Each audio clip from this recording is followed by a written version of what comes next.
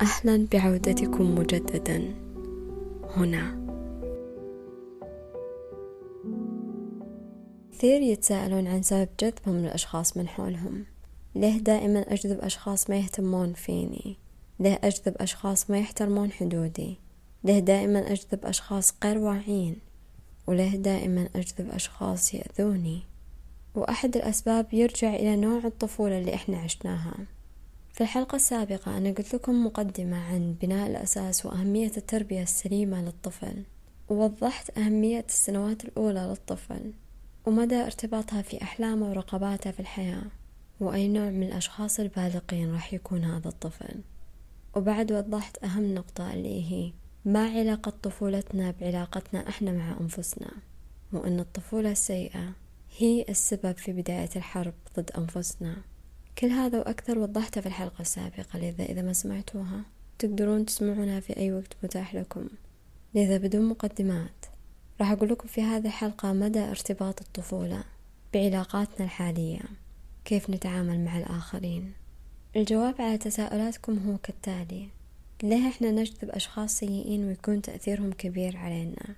لأن طفولتنا ولدت جوانب سيئة كثيرة بداخلنا، لأن اللي بداخلنا ينعكس على واقعنا. بمعنى إذا بداخلنا نوايا طيبة نجذب أشخاص عندهم نفس النوايا. إذا بداخلنا فرح رح نجذب الفرح من حولنا، وإذا بداخلنا شر رح نجذب الشر. وهذه أبسط قاعدة في الحياة، إن احنا نجذب الأشياء اللي سبق موجودة بداخلنا أولا.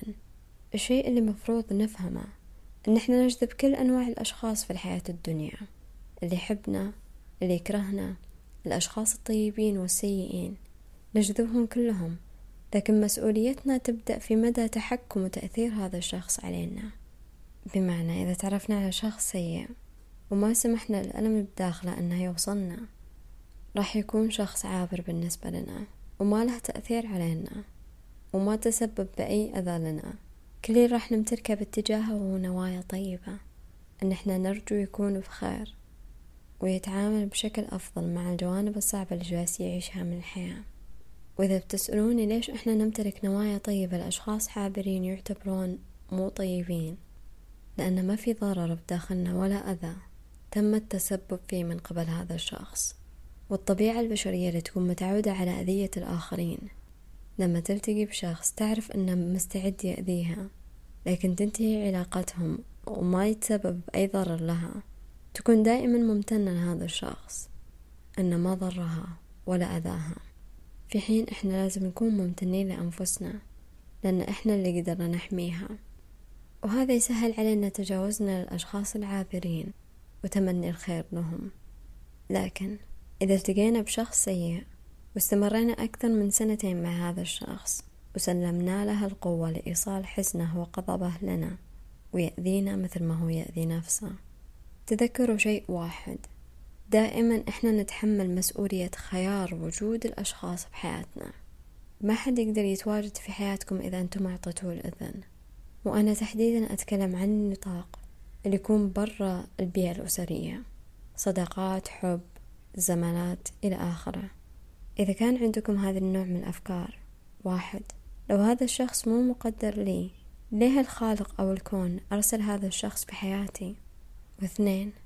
لازم أصبر على الأذى لأن الصبر واجب. بوضح لكم ليش هذه الأفكار تعتبر خاطئة. الكون راح يرسل لكم كل أنواع الأشخاص، مو لأنهم مقدرين لكم، لكن بعضهم يكونون عبارة عن اختبارات لكم. طيب كيف أعرف إذا هذا الشخص عبارة عن اختبار أو لا؟ سهل، فقط راقبوا كيف تعاملون أنفسكم. لما ما تختارون أنفسكم، الكون بيرسلكم أشخاص بيعطونكم كل الأسباب لاختيار أنفسكم أولا. لكن إذا تجاهلتوها واخترتوا هذا الشخص على أنفسكم، بتجذبون نفس الأشخاص في كل مرة.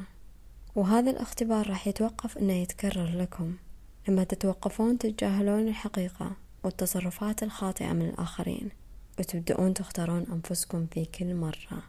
والفكرة الثانية الخاطئة اللي هو تكون متعلقة بالصبر. بشكل عام احنا نعرف ان الصبر حميد ورح نحتسب الأجر، لكن الصبر ما يتعارض أبدا مع حمايتكم لأنفسكم. الأشخاص اللي يصبرون على أذى غيرهم ويقولون ان هذا احتساب أجر هذا غير صحيح، لأنكم راح تتحاسبون على عدم حمايتكم للروح اللي بداخلكم. وهذه الفكرة منتشرة كثير في مجتمعنا وكثير يؤمنون فيها. أعتقد سمعت أو مرت عليكم جمل مثل صبري احتسبي الأجر، هذا اختبار لمدى تحملش وصبرش، لذا صبري. هذا خطأ.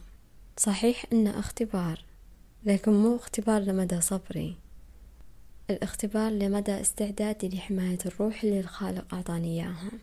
وهذا السبب اللي يخلي أغلب الناس في مجتمعنا يكونون في علاقات سامة لمدة طويلة. اللي لازم يفهمونه أن الأشخاص اللي يربطون دائما الأذى بالصبر وينشرون أفكار مثل أصبروا وتحملوا وهذا اختبار وراح تحاسبون بأشياء مرة كويسة، لازم يفهمون أن تأثير كلماتهم توصل لمرحلة خطيرة. الشخص اللي يسمع هذا النوع من النصايح دايما يسأل نفسه، هل الخالق لهالدرجة ما يحبني؟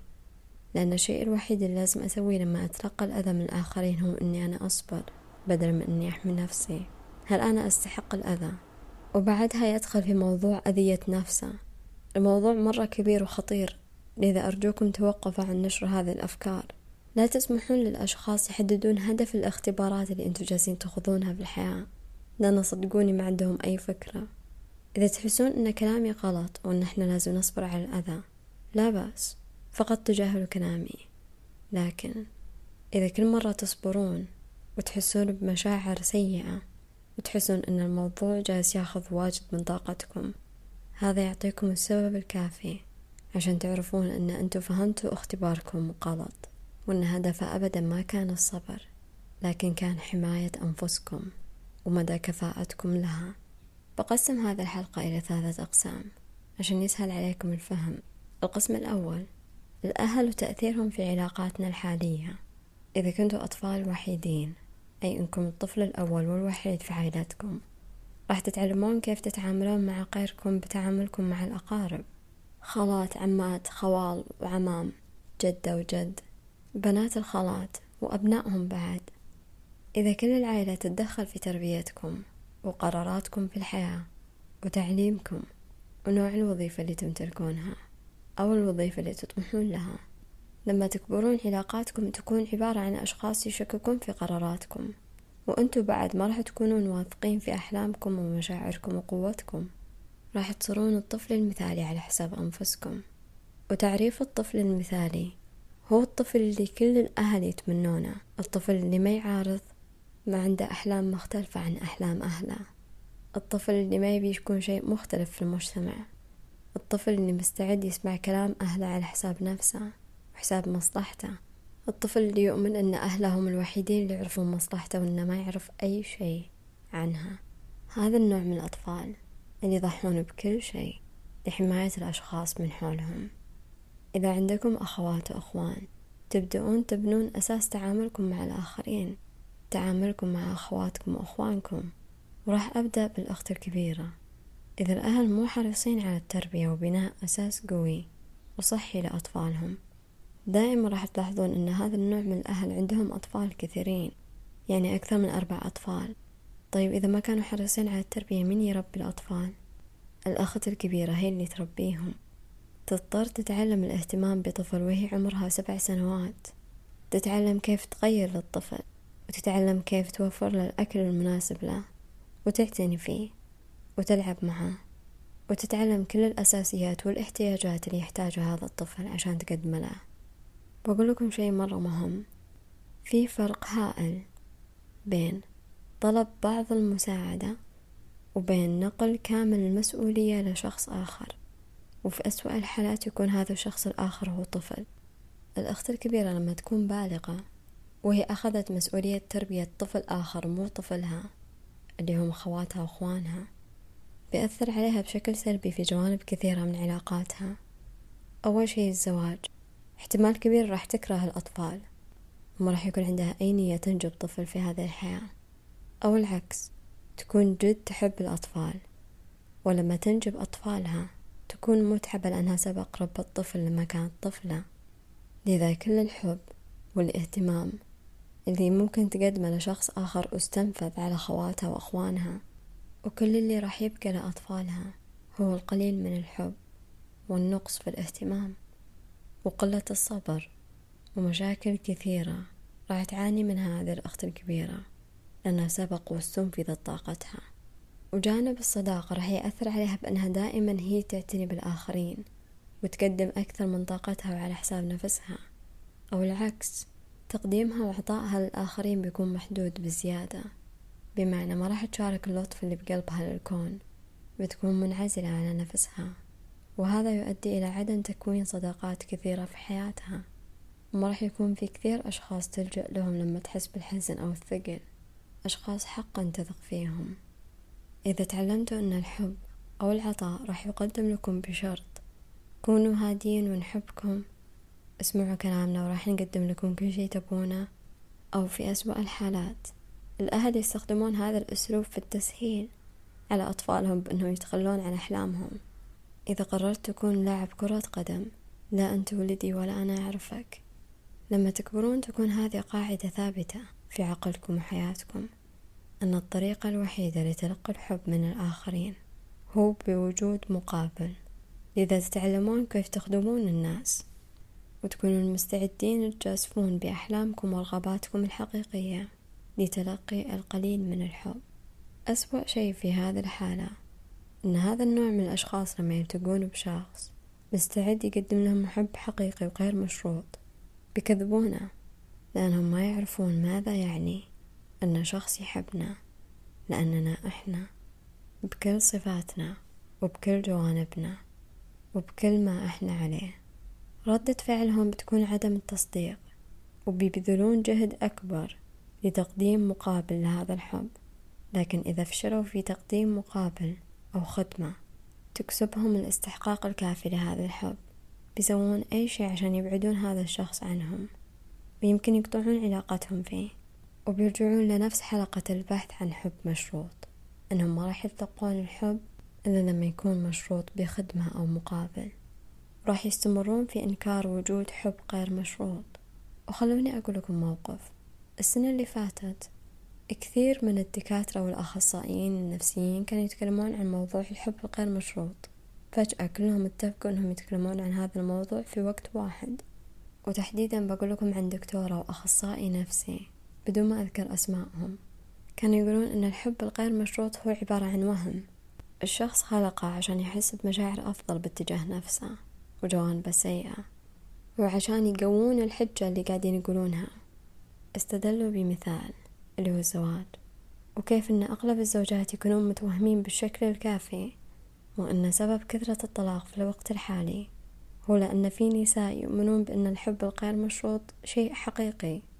ما راح أخوض موضوع أن أغلب الأشخاص يلومون النساء على أغلب مشاكلهم اللي هم يخوضونها، لذا فقط راح أتجاوز الموضوع.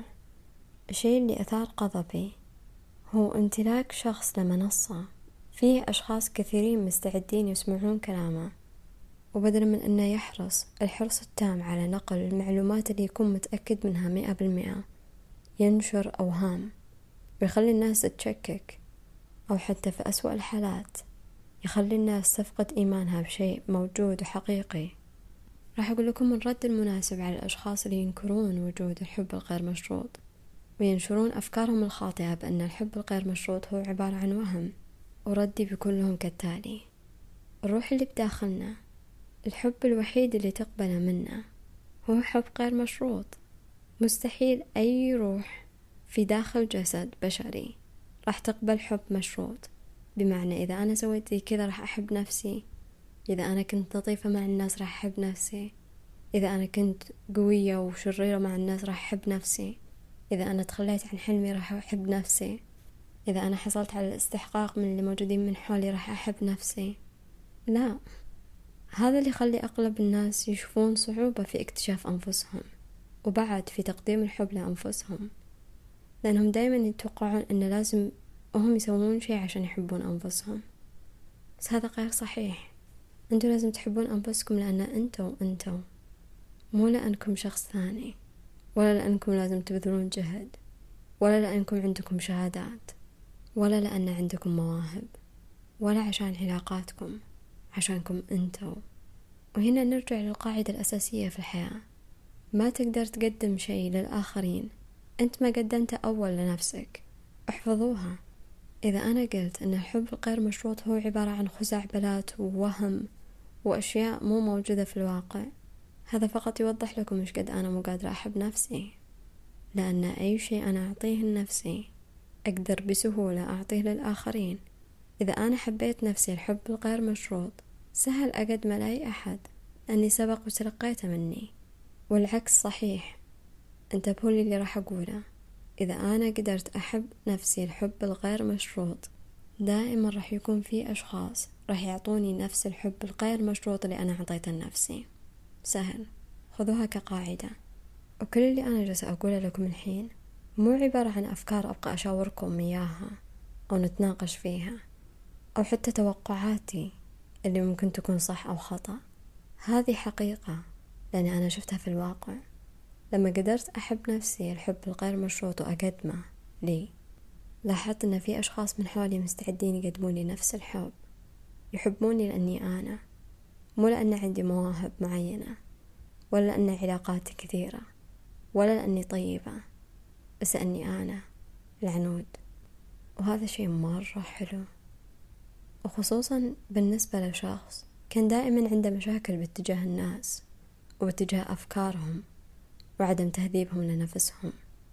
لذا لما الحياة أثبتت لي وجود الحب الحقيقي من أشخاص آخرين غير نفسي، كان الشعور مرة حلو. لا تسمحون لأي أحد يكذبكم ويقول لكم إن الحب الغير مشروط غير حقيقي، لأنه حقيقي صدقوني. ولا تقبلون بأي حب يجي بشرط، لأنه ما راح يدوم، ولأنه راح يأثر عليكم بشكل سلبي، راح يخفض من استحقاقكم زيادة. أعطوا أنفسكم الصلاحية للرفض، وارفضوا أي حب مرتبط بالخدمات اللي راح تقدمونها أكثر من ارتباطها بنوع الروح اللي بداخلكم. إذا تعلمتوا أن تربية الطفل راح تختلف إذا كان بنت أو ولد، بمعنى نوع الحب اللي يتلقونه يكون مختلف، ونوع الاهتمام والعطاء والسماحية بعد تكون مختلفة. لما تكبرون دائما بتكون عندكم مشاعر أنكم مظلومين، خصوصا إذا كنتوا بنات، لأن التفرقة في المعاملة بسبب جنس الطفل ما تأثر فقط بداخلنا، بعد تأثر في نوع المجتمع اللي احنا جالسين نبنيه، ونوع المواطنين اللي ساهموا الأهل في تربيتهم، وبعد يأثر في اختلال توازن النظام العادل. ترى هذه الفكرة منتشرة في أغلب المجتمعات وأغلب الدول، أن الأهل دايما يستبشرون برزق الطفل الولد أكثر من رزق الطفل البنت، بالرغم من أن كلاهما أطفال، وأنهم لازم يكونوا ممتنين فقط لأنهم رزقوا بطفل بعافيته وصحته. وفي سبب واحد فقط يخلي الناس تستبشر برزق الولد أكثر من البنت، هو التربية. أكيد سمعتوا من قبل أن تربية الولد أسهل بكثير من تربية البنت. البنت متعبة في التربية، وبقول لكم الحقيقة، وسبق في ناس واجد تكلموا عنها. الأهل دايما يشوفون أن تربية الولد سهلة لأنهم ما يربونه، لكن تربية البنت تكون صعبة لأنهم جالسين يمنعونها من الحياة نفسها، وهذا يأخذ جهد كبير منهم.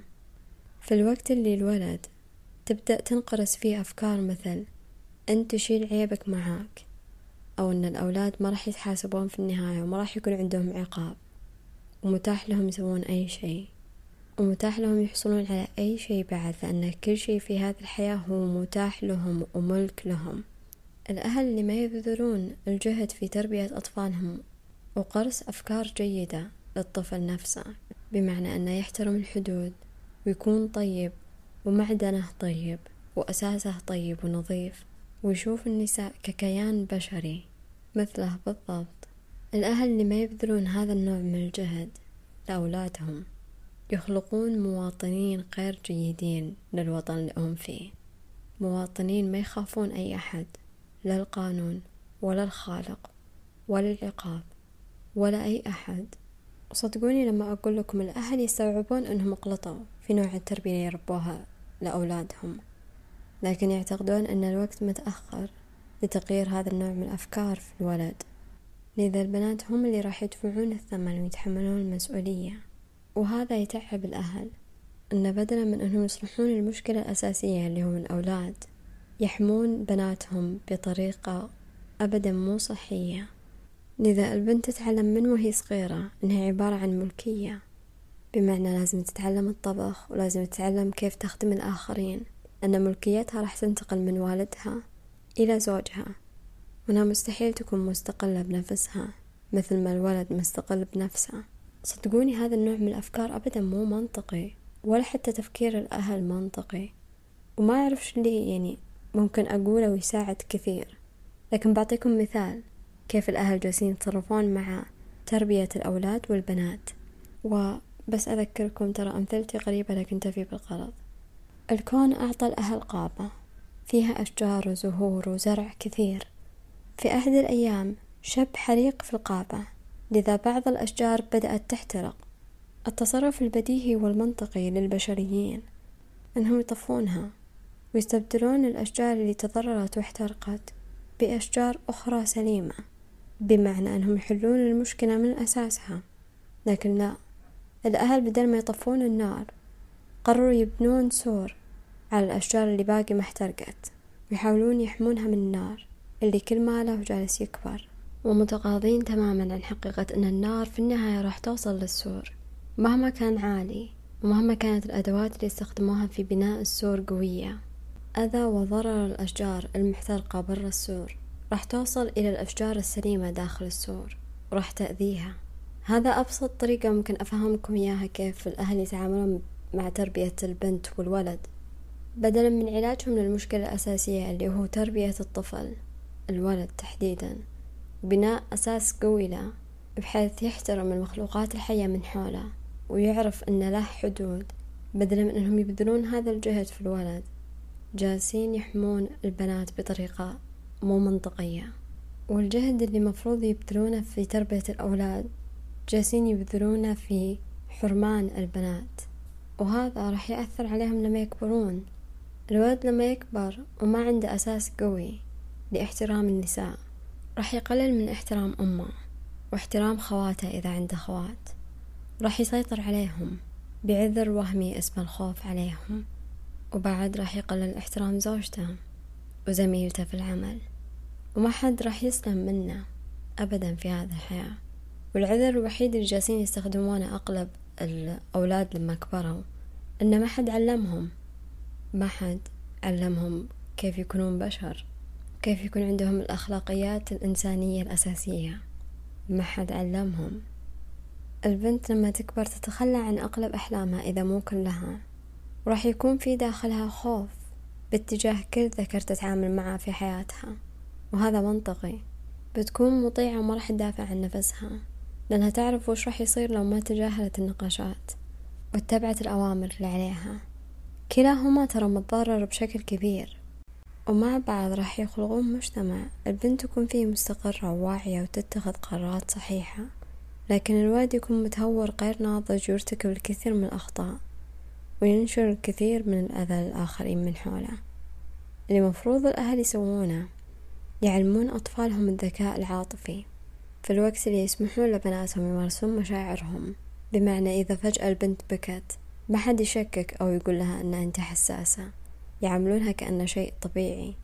لكن إذا بكى الولد في مسميات كثيرة راح يقولونها الأهل لأطفالهم، أنت مرة حساس، أنت مثل البنات، وهذا يمنع الطفل الولد أنه يمارس مشاعره، وبالتالي يكون عنده نقص في الذكاء العاطفي، بيلاقي صعوبة في تفهم المشاعر والتعاطف مع الآخرين لما يكبر، وحتى التعاطف مع نفسه ومشاعره وتحكمه بغضبه وطريقته في الحب، وكل شيء له علاقة بالمشاعر بيكون مرة صعب بالنسبة له، لأنه ما عنده الذكاء الكافي والاستقرار الكافي للتعامل مع المشاعر.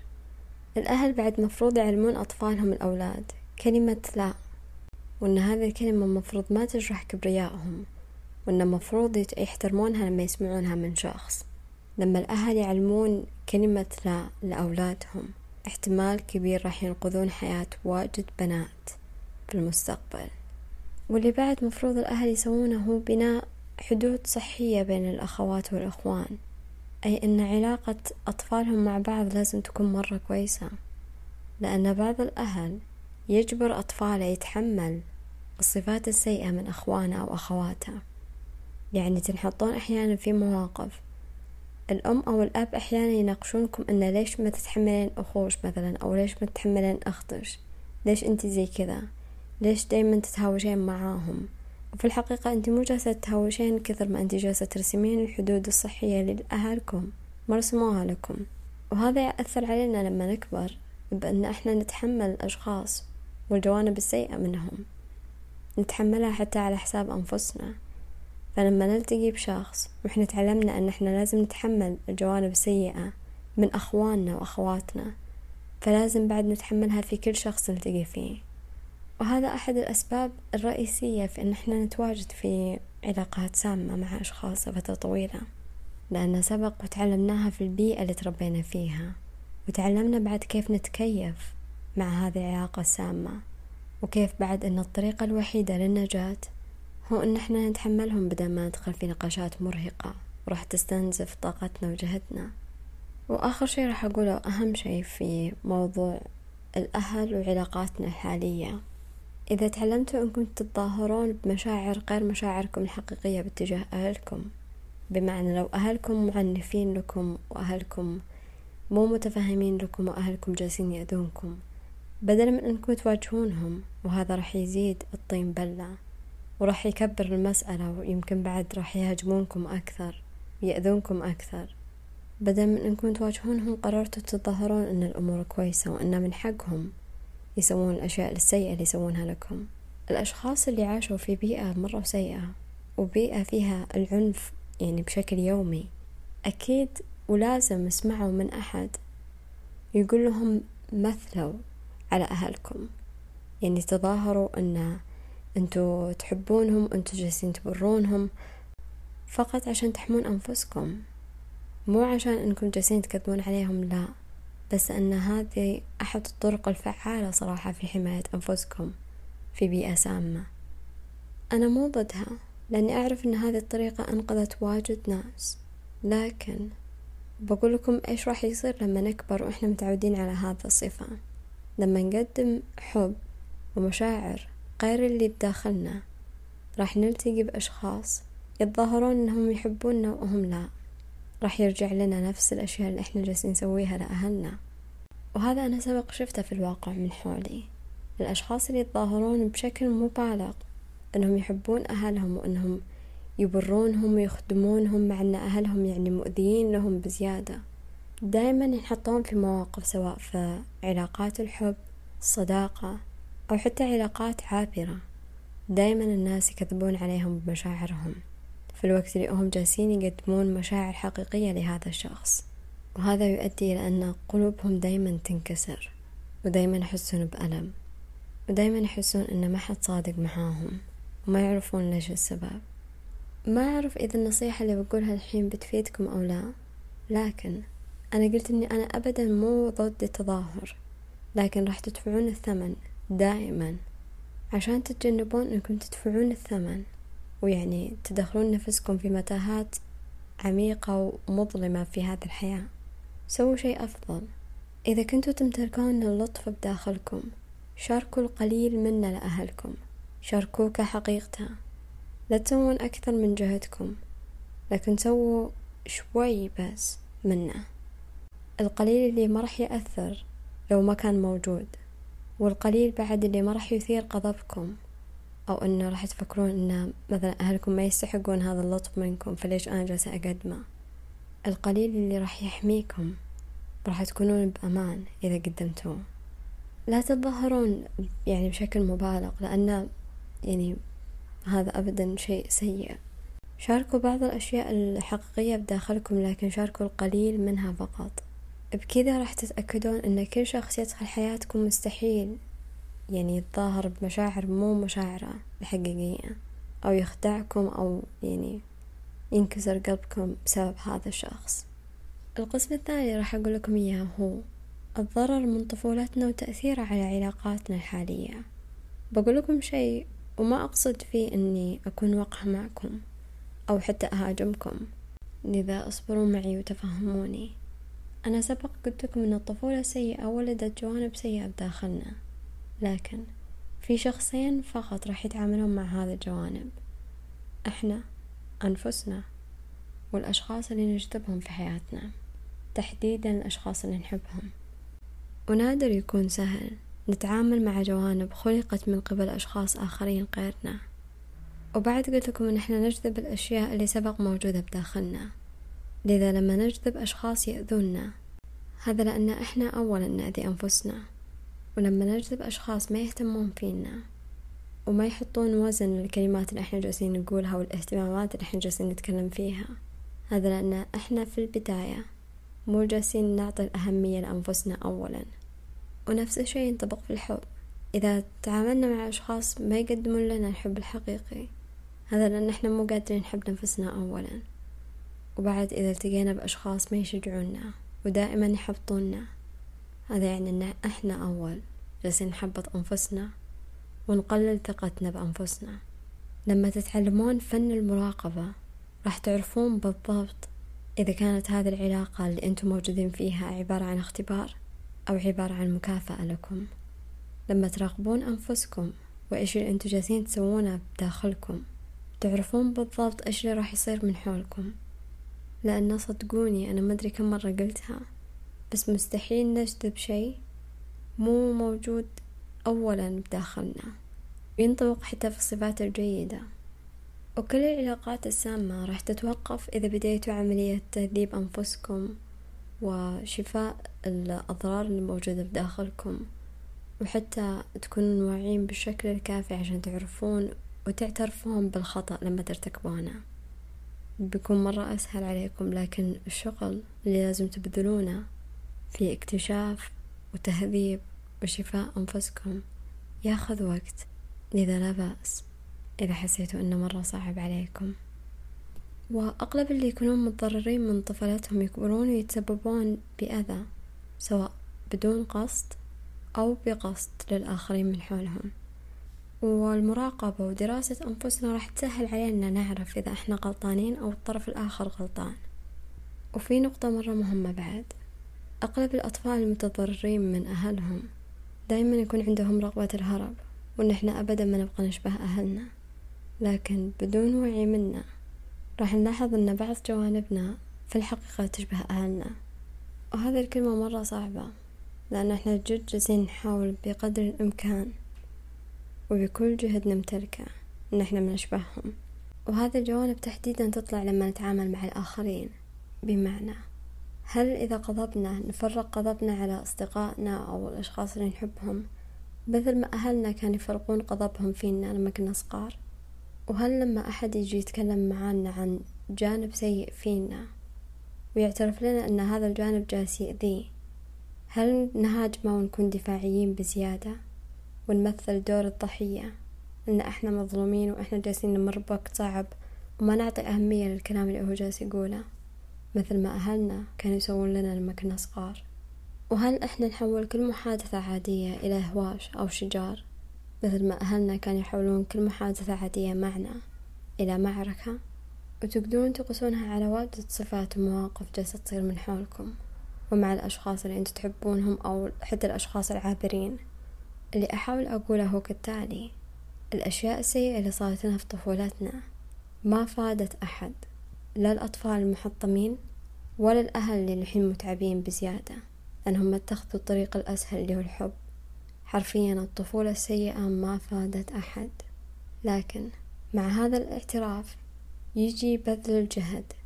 راح تضطرون تبذلون جهد في أنفسكم لأن في أضرار كثيرة بداخلكم لازم تتعاملون معاها. وهذا يسهل علي أشرح لكم القسم الثالث والأخير من هذه الحلقة اللي هو الشفاء وعلاقاتنا الحالية. احنا لازم نشفي أنفسنا من الضرر اللي بداخلنا. احنا نقدر نتجاهله ونرتكب واجد أخطاء وأذى للآخرين ولأنفسنا في الحياة، أو نقدر نشفيه وبعدها يكون مرة سهل إن احنا نحمي أنفسنا ونحمي الآخرين ونعيش الحياة بخفة وسلام. في الحلقة السابقة قلت لكم إن احنا لما نكون أطفال نكون في أقرب نقطة تحالف مع الروح اللي بداخلنا، لكن لما الأهل يسببون هذا النوع من الضرر الهائل على أطفالهم علينا احنا راح ينفصل هذا التحالف. راح نقضي أغلب حياتنا في محاولة إعادة ربط التحالف من جديد. إحنا حرفيا جالسين نكسب شيء هو لنا من البداية، لكن جاء شخص وخلانا نخسر غصب. الاعتراف بهذه الحقيقة تثير الغضب وتثير الحزن والبؤس وأغلب المشاعر الثقيلة. لازم تفهمون أن مشاعركم الثقيلة عمرها ما كانت شيء سيء، لكن لما تبدون تاخذون الفعل مع المشاعر، بمعنى تاخذون الحزن والغضب وتحولونه إلى انتقام حقيقي، وقتها أنتم فقط راح تصعبون الأمور أكثر على أنفسكم. أنا لما أتكلم عن موضوع الأهل والطفولة والأضرار اللي تلقناها من أهلنا، أبدا مو جالسة أحرضكم، لأن التحريض راح يولد مشاعر وواقع مرة مو كويس. لكن أنا جالسة أشجعكم أنكم تعترفون بالتصرفات الخاطئة وتبدون عملية الشفاء، لأنها تاخذ وقت. لا تحاولون تنتقمون ولا تحاولون تسببون ألم للآخرين، لأن صدقوني العدالة الإلهية سبق وأخذت حقكم من كل شخص ظلمكم. لذا لا يصيبكم الحزن ولا الغضب ولا حتى فكرة الانتقام، سبق الكون أخذ حقكم. لما تبدون عملية الشفاء راح تلاحظون أن الأشخاص اللي أنتوا عايشين معاهم، أهل، أصدقاء إلى آخره، دايما بيحسون أن أنتوا جالسين تسوون شيء قريب. بالنسبة لأهلكم ما راح يتفهمون موضوع السلام إذا هو موجود أوريدي في حياتهم، وبالنسبة لأخواتكم وأخوانكم ما راح يتفهمون موضوع الحدود إذا ما كانت فيه أصلا حدود صحية مبنية بينكم وبين بعض، وبالنسبة لأصدقائكم ما راح يتفهمون موضوع العزلة اللي أنتوا تحتاجونها لشفاء أنفسكم، وبالنسبة للأشخاص اللي أنتوا تحبونهم ما راح يتفهمون أن تطوركم المستمر مو لأنكم جالسين تتغيرون إلى شخص آخر سيء، لكن أنتوا جالسين تطورون من أنفسكم، جالسين تحسنون من أنفسكم وتكونون أشخاص جيدين. أنا آسفة، لكن بيصعب عليكم الوقت واجد، مو شوي، وأحيانا بعد بتفكرون في الاستسلام، لأن أهلكم راح ياخذون المواقف السيئة اللي أنتوا سويتوها أو ردة الفعل العنيفة اللي طلعت منكم في فترة ضغط، أو في أيام كنتوا مضغوطين فيها وحزينين فيها، وفي أيام كنتوا تدافعون عن أنفسكم، راح يستخدمونها ضدكم. بعطيكم مثال بسيط: إذا كان عندكم مشكلة التحكم بالغضب وبعدها عالجتوه أو حاولتوا تتعاملون معه وصرتوا مسالمين أكثر، أهلكم دايما بيذكرونكم أن أنتي مرة عصبية، أنتي عندش مشاكل بتحكمش بغضبش، أنتي أبدا ما راح تصيرين أفضل، وراح يحبطونكم. لا تسمعون لهم، لا تعطونهم هذا النوع من القوة، لأن صدقوني أنتوا جالسين تحاولون وراح تنجحون في أنكم تتغلبون على أي شيء وأي عائق جالس يوقف بينكم وبين أفضل نسخة من أنفسكم. احتمال كبير راح تخسرون أشخاص واجد من حولكم، وراح تقطعون علاقاتكم بأشخاص بعد أكثر، وراح تخسرون أشخاص في الحقيقة أنتوا تبغون تحافظون عليهم، أشخاص تأمنون أنهم رائعين، وهذا راح يخليكم تنعزون مع أنفسكم أكثر. وأحيانا لما نعرف أن في أشياء داخلنا تحتاج علاج وشفاء منه، يكون رفقة أنفسنا مرة صعبة، ومواجهتها وأن احنا نجلس معاها يكون مرة صعب، وأحيانا يكون بعد مرة يخوف. اللي أبي أقوله لكم واللي راح أنهي في هذه الحلقة: بتمر عليكم أيام صعبة في مرحلة الشفاء، وأيام تحسون الهوى جالس يخنقكم، وأيام حتى مو متأكدين إذا أنتوا تبغون تستمرون في هذا الطريق أو لا، وأيام حتى مو متأكدين إذا الحياة حقا تستحق إن احنا نعيشها أو لا، وأيام راح يصيبكم الغضب والحزن لأن أنتوا جالسين تتعاملون مع جوانب سيئة أنتوا أبدا ما ساهمتوا في أنها تكون موجودة بداخلكم. والغضب والبؤس أحيانا يجي من فكرة أن احنا جالسين نشفي أنفسنا من أشياء شخص تسبب فيها لنا لأنه كان يمر بوقت صعب. بتمر علينا أيام راح نخسر ثقتنا بالأصدقاء، بتمر علينا أيام راح نخسر ثقتنا بأنفسنا، بتمر علينا أيام راح نكره أنفسنا، وبتمر علينا أيام بعد مو متأكدين إذا احنا نمتلك القوة الكافية للشفاء. بتمر علينا أيام راح نستوعب أن سبب تأخر أحلامنا هو لأن في أشياء سيئة صارت بطفولتنا، وأن لولا ما صارت كان قدرنا نحقق أحلامنا بسهولة. بتمر علينا أيام بنحس بكل المشاعر إلا السلام، وبتمر علينا أيام ما راح نحس بأي شعور، وبعد العديد والعديد من الأيام والصراعات اللي احنا راح نواجهها وتقبلنا للبيئة اللي احنا فيها عشان نقدر نستمر وننتقل إلى المرحلة القادمة من الحياة. بعد كل هذا الجهد وبعد كل هذا التعب راح تجينا أيام مشرقة، أيام راح نكون ممتنين فيها، لأن لما كان الاستسلام سهل ما استسلمنا له. لذا لا بأس، حقا لا بأس، إذا تحسون بتعب وإذا تحسون بإرهاق وإذا تحسون بس تبغون تنامون، سووا اللي انتوا تبغونه. لا تبذلون جهد إذا ما تبغون تبذلونه، ولا حتى تسوون فعاليات لأنفسكم عشان تحسون بمشاعر أفضل إذا ما تبغون، ولا حتى تكلمون أحد إذا أنتم ما تبغون. خذوا كل الوقت المتاح لكم للشفاء، وصدقوني كلنا راح ننتظركم. إذا كان صعب عليكم توعدون أنفسكم إنكم ما راح تستسلمون، وعدوني أنا لا تستسلمون، مش الحين، مو بعد ما قطعتوا طريق طويل من الإرهاق والتعب والقتال والخسارة والربح. لا توقفون الحين، لأن صدقوني الأيام المشرقة مرة قريبة. لذا لا بأس، وهونوا على أنفسكم. وإذا تبغون تتكلمون مع أي شخص وتحسون أن ما عندكم أحد، ترى أنا مرة أحب أتكلم مع الناس، فأنا عادي يكلموني في أي وقت. بس أرجوكم جدا لا تستسلمون في عملية الشفاء. تاخذ وقت، تاخذ جهد منكم، وبتاخذ طاقة يمكن أنتم ما تمتلكونها، لكن بعد ما تمر هذه الأيام راح تكونوا ممتنين لأنفسكم كثير. لذا فقط الآن قاتلوا أنفسكم، واختاروا أنفسكم لمرة واحدة على الأقل. اتمسكوا بكل شيء أنتم جالسين تمثلونه، تمسكوا بقلبكم الطيب ولا تسمحون للظلمة تبتلعكم. اتمسكوا بحقيقتكم، وتمسكوا بالأرواح اللي بداخلكم. اتمسكوا بالاستحقاق أنكم جد تستحقون أشخاص رائعين من حولكم، وتمسكوا بحقيقة أن أنتم بعد أشخاص رائعين. اتمسكوا بكل شيء يمثلكم ويشبهكم، وتمسكوا بقلبكم وعقلكم تحديدا، حتى في أشد الأيام اللي تحسون أنكم على وشك تخسرون عقلكم وعلى وشك تخسرون الشيء الوحيد الثابت فيكم، اللي هو العقل وأفكاركم وإيمانكم. لذا لا بأس، لا بأس، خذوا كل الوقت المتاح لكم في هذه الحياة، وأرجو حقا من كل قلبي تكونون بخير وتمرون في هذه الأيام القادمة بكل يسر وسهولة وأمان وخفة وسلام. أنا العنود، كونوا بخير أينما حلت بكم هذه الأرض.